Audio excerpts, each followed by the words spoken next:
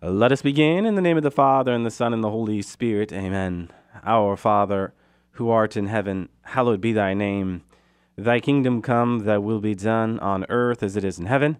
Give us this day our daily bread, and forgive us our trespasses, as we forgive those who trespass against us. And lead us not into temptation, but deliver us from evil. Amen. In the name of the Father, and the Son, and the Holy Spirit. Amen. Well, welcome to another edition of Seeds of Truth. This is your host, Joe Holcraft, coming to you from KKXX Studios, Chico Life Radio, 104.5 FM and AM 930. It is great to be with you another evening where we continue our reflections into Paul's second letter to the Church of Corinth. We are in chapter 11. I was finishing up verses 1 to 6, so I will wrap up that reflection and then jump into a reflection on verses 7 to 11. But one of the things I did want to do this evening was engage verses 1 to 6 within the context of intimacy with Christ, in the context of desire. You have heard me talk about prayer as desire. So I want to continue to engage that as we have in these verses, that is chapter 11, verses 1 to 6, verses that speak to the need to be intimate with Christ. So why don't I go ahead and read those verses before we reflect into these verses. And as always, before we get into this, if you have any questions, please do not hesitate to email me at jholljmj@yahoo.com, or you can go to my website at joeholcraft.org. Just hit the contact link button and send your message on its way. Okay, so chapter 11, verses 1 to 6. I wish you would bear with me in a little foolishness. Do bear with me. I feel a divine jealousy for you, for I betrothed you to Christ to present you as a pure bride to her one husband. But I am afraid that as the serpent deceived Eve by his cunning, your thoughts will be led astray from a sincere and pure devotion to Christ. For if someone comes and preaches another Jesus than the one we preached, or if you receive a different spirit from the one you received, or if you accept a different gospel from the one you accepted, you submit to it readily enough. I think that I am not in the least inferior to these superlative apostles, or super apostles as we called them last week, right? Even if I am unskilled in speaking, I am not in knowledge. In every way we have made this plain to you in all things. Okay, so this language of intimacy with Christ that we find in such phrases as devotion to Christ, or this call we have to be betrothed to Christ. This does speak to prayer because remember, generally speaking, prayer is conversation with God, right? And as such, it is about a very real relationship with God, friendship with God. Now, you have heard me say before that the ultimate definition of the spiritual life is about how God desires that we desire God as much as God desires us. And now I speak to that because in many ways, the fathers of the church say that prayer is what? Properly understood, nothing more than a desiring God or a longing for God. In many ways, the life of prayer is already in us. If we reach our deepest desires, we will discover what but our prayer. What does Paul say in 1 Thessalonians chapter 5, verse 17? Pray without ceasing. Pray without ceasing. If we are going to pray without ceasing, then one must learn how to live within that painful desire, that painful ache, that painful longing.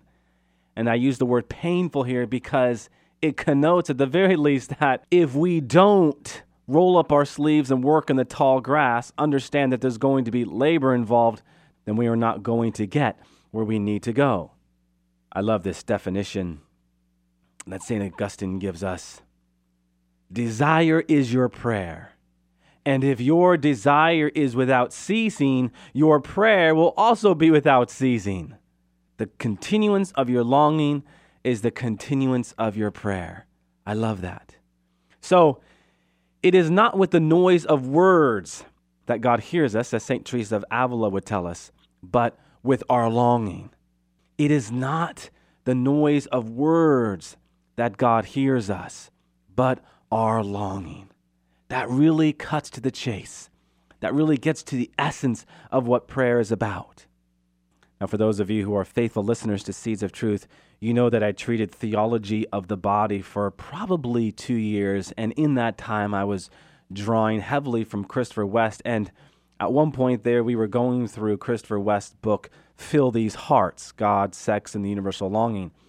And in there, he talked about the thing we are talking about right now. And he says, in this context, this means that prayer can be a messy affair. For longing on this side of original sin is often messy.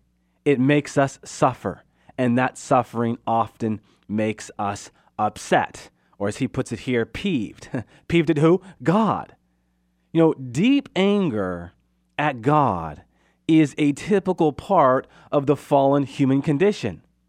It's in us somewhere, and anyone who makes the journey of redirecting desire towards authentic satisfaction, that is, anyone who makes the journey of prayer, is bound to bump into this primordial element of pent-up anger. And so whenever it surfaces, rather than honestly facing it and working through it, we try to stuff it, ignore it, or ultimately put on some pious mask. Do we not do this all the time? I know I'm on air right now, but if you were before me, I would say raise your hand if you've done this before, and I'm sure we'd all be raising our hands. But there's something else going on here that we need to pay close attention to, especially when we talk about intimacy with Christ, devotion to Christ, what it means to be betrothed to Christ. Why? Because, well, as the Catechism reminds us, my friends, when you talk about contemplative prayer, ultimately what you are talking about is that letting down of our masks. The very phrase that comes to us from the Catechism is, let our masks fall. Contemplative prayer is where we get down and dirty with God. It is where we fully expose ourselves to God, if you will. And only then can we begin to hand ourselves over to God as we truly are. The good, the bad, the beautiful, the ugly, all of it, as an offering to be purified and transformed. I want you to take a step back and ask yourself a question right now. When was the last time that you got angry at God? Or when was the last time that something happened in your life or in someone's life that you know where you just looked at God and said, what? No, that doesn't make any sense, which ultimately led to a kind of anger. Here, what we have to remember, my friends, is that being angry with God is okay, insofar as it draws us deeper into the conversation with God. Having it out with God is okay, insofar as that having it out with God is imbued with faith, insofar as having it out with God is imbued with that spiritual gift of being fearful before God, that all-like reverence before God. Okay? So having it out with God is a part of that conversation, right? God meets us how he makes us and walks with us as he is. And he understands, okay? He understands what you are going through. He understands what you are going through more than you understand what you are going through. And he wants us to voice it. Because once we voice it, once we have it out, once we put it out there, once we become exposed, he will then be able to better speak to us, right? What are those words that come to us from Psalm chapter 38, verses 9 to 10? All my longings lie open before you, O Lord. My groans are not hidden from you. My heart throbs. I love that last phrase. My heart throbs. We hear that phrase. Wasn't he a heartthrob? We've used that phrase. He was such a heartthrob. Our heart throbs for who but God, right? Exposing our hearts to God in this way, becoming naked before God, teaches us humility. For is it not pride that leads us to hide in the first place? Does this not go all the way back to the Garden of Eden? Genesis chapter 3, verse 10, I was afraid because I was naked, so I hid myself. We know our sinfulness is ugly. But the thing of it is, we also think no one could possibly love us as we really are. So what do? Christopher West says, here we pretty ourselves up in order to be loved and accepted, all the while rejecting who we truly are. What happens there? We take on a false identity, hiding our true broken selves behind a great many masks. But the more we hide, the more we begin to wonder what? If I'm only loved when I'm wearing a mask, am I really loved at all? I think that's the question that disrupts our peace more often than not. And we ask another question, can anyone really love me when all the masks are removed? When my ugliness is on display? When all the fig leaves are gone? You see, we don't only want to be loved at our best. When we really get underneath it, we want, in fact, we could say we need to be loved at our worst. We need to be loved in our nakedness. We need to be loved in our warts, in our blemishes, in all of it. All of it. As I just said, God meets us how he makes us, and he walks with us as he is. In doing so, he reminds us that in his love, in his grace, in his goodness, we are better than our worst. We are better than our worst. If we just allow ourselves to be loved by him, we will realize a potential we could have never dreamed of. Incidentally, my friends, the word potential comes from a Latin that means power, right? Potentia, potency, power, okay? There's a power that is inside of us. And when we unleash that power, we will realize our potential in Christ, what it means to be fully alive. Indeed, as St. John Paul II once wrote, God penetrates the creature who is completely naked before him. Completely naked before him. John Paul II also insisted that we have a duty to show the world to what depths the relationship with Christ can lead. A journey that is totally sustained in his grace and by his grace. And certainly, my friends, this is what St. Paul is talking about. He wants us to understand the importance of a devotion to Christ and not to let your sinfulness get in the way of that. And also, for sure, the ugliness and sinfulness of others. To be able to look beyond that as well. So as we talk about all of this, it really does bring us back to the importance of prayer. Prayer as desire and a stretching of the heart. St. Augustine says this, when you would fill a purse, knowing how large a present it is to hold, you stretch wide its cloth or leather, knowing how much you are to put in it, and seeing that the purse is small. What do? You extend it to make more room. So by delaying his gift, God strengthens our longing. Through longing, he expands our soul, and by expanding our soul, he increases its capacity. So brethren, let us long, because we are to be filled. That is our life, to be trained by longing. And our training through the holy longing advances in the measure that our longings are detached from the love of this world. I love this last phrase. Let us stretch ourselves out towards him, that when he comes, he may fill us full. We use the word fulfill. We are fulfilled when he fills us full, right? Here, certainly, love of this world refers to what? Our idolatrous attachments to created things. Now, as we speak to prayer as this letting our masks down, Paul knew well of this, Go back to verse 6 here. What does he say? Even if I am unskilled in speaking, I am not in knowledge. In every way we have made this plain to you in all things. What is he saying there? Well, the Greek word there for unskilled is idiots. Idiots. This is actually where we get the word idiot. The Greek is literally pronounced idiots. It's a Greek word that translates as a layman, amateur or simply one who is untrained. Now, the word appears only here in 2 Corinthians and 4 times in the rest of the New Testament. Its precise meaning depends upon the context in which it is found.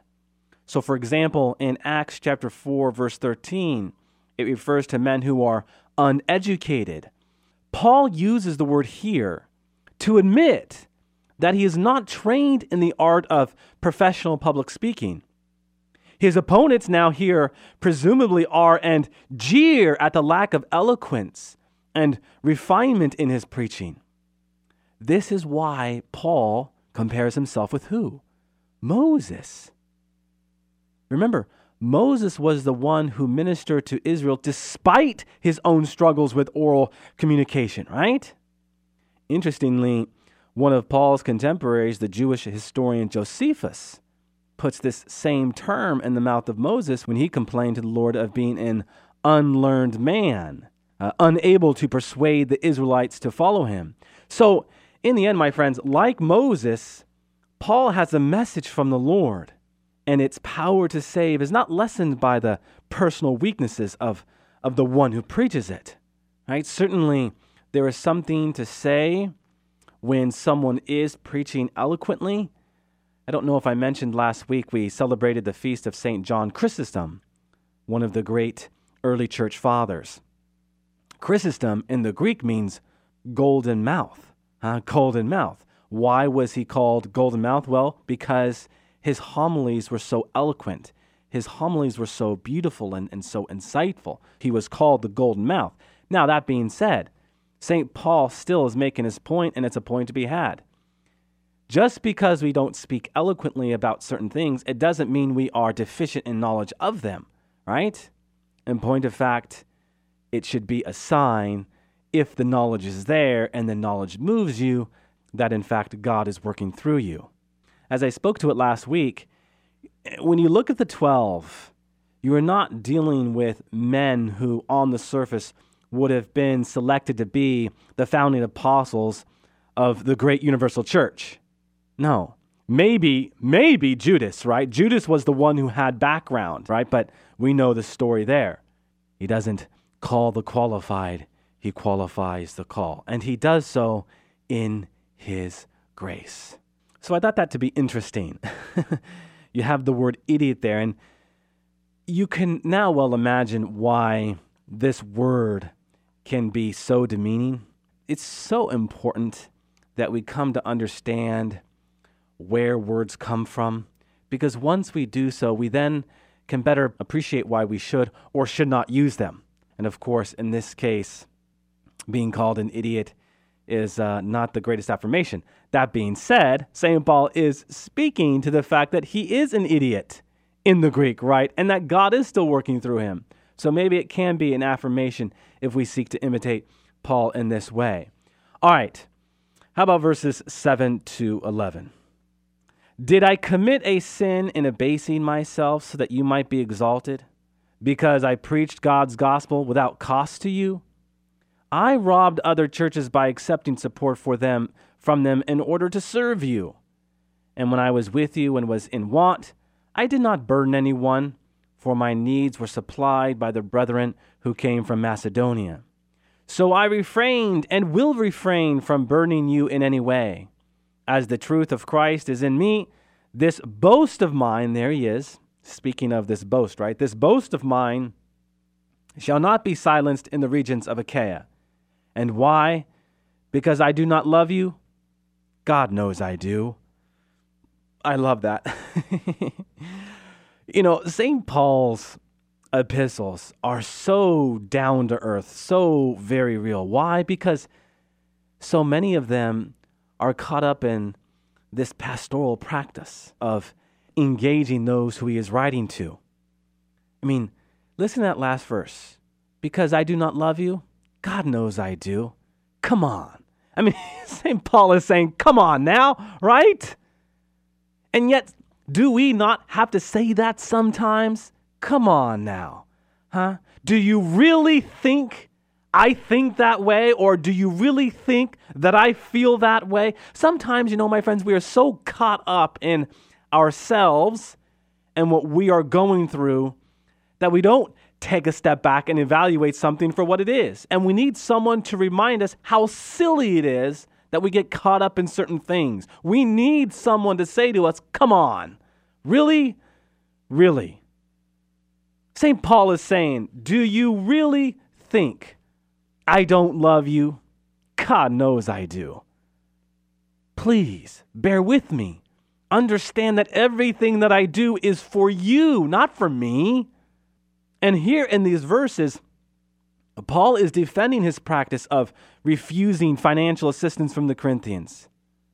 He wants them to see that he was able to support himself among them by the many donations from other churches. And certainly by his own manual labor, right? If you're to go back into Acts chapter 18, verse 3, we've talked about this before. He was a tent maker, right? Now, the Corinthians, unfortunately, took this as an insult and an indication that Paul did not love them. So, to counter this, Paul reveals several reasons for his pastoral decision. First, he wished to lay no unnecessary burden on them. Second, he hoped to accentuate the stark difference between his ministry and that of his opponents, who greedily took advantage of the Corinthians' resources. And third, and most especially, as their father, spiritual father, he wanted to provide for them in the same way that parents do for their children. In the end, my friends, Paul's tireless labor was ultimately a greater expression of love than accepting any kind of monetary gift.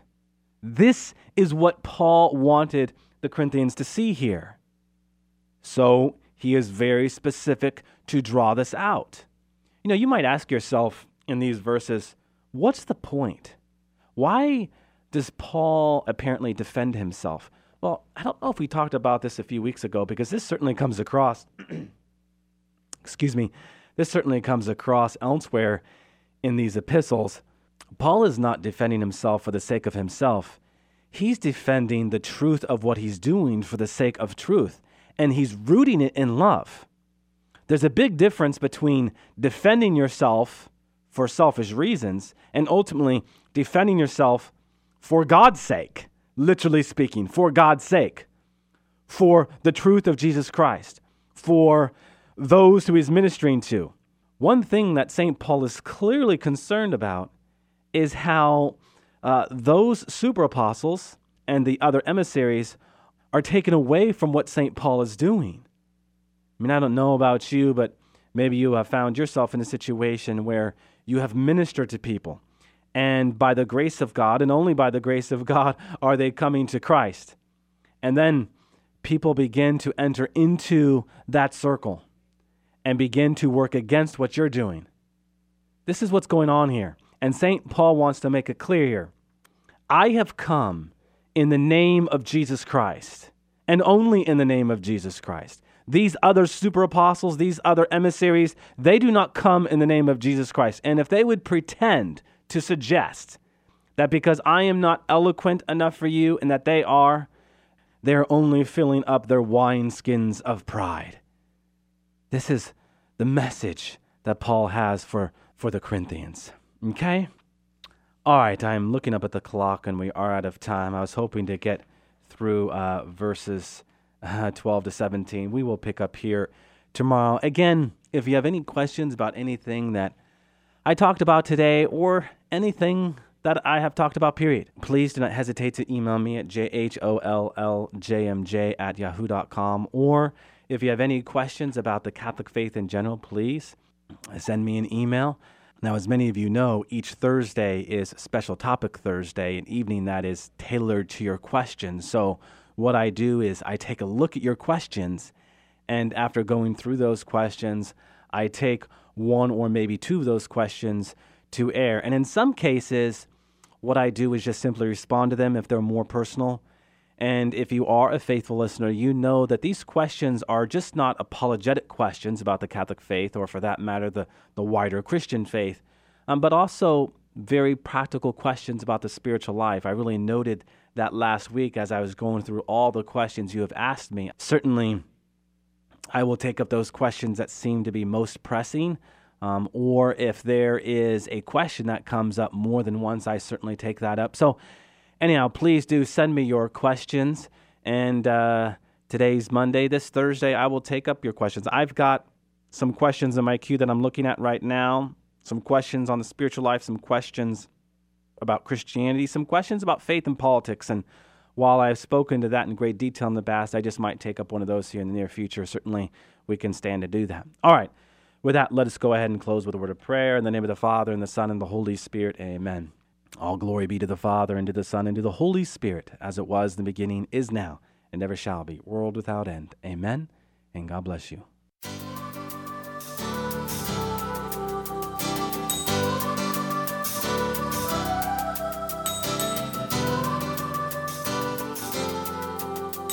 Thanks for listening to Seeds of Truth, heard every evening, Monday through Friday at 5:30 here on KKXX. If you'd like to hear this program or find out how you can help support Seeds of Truth, the website is joeholcraft.org.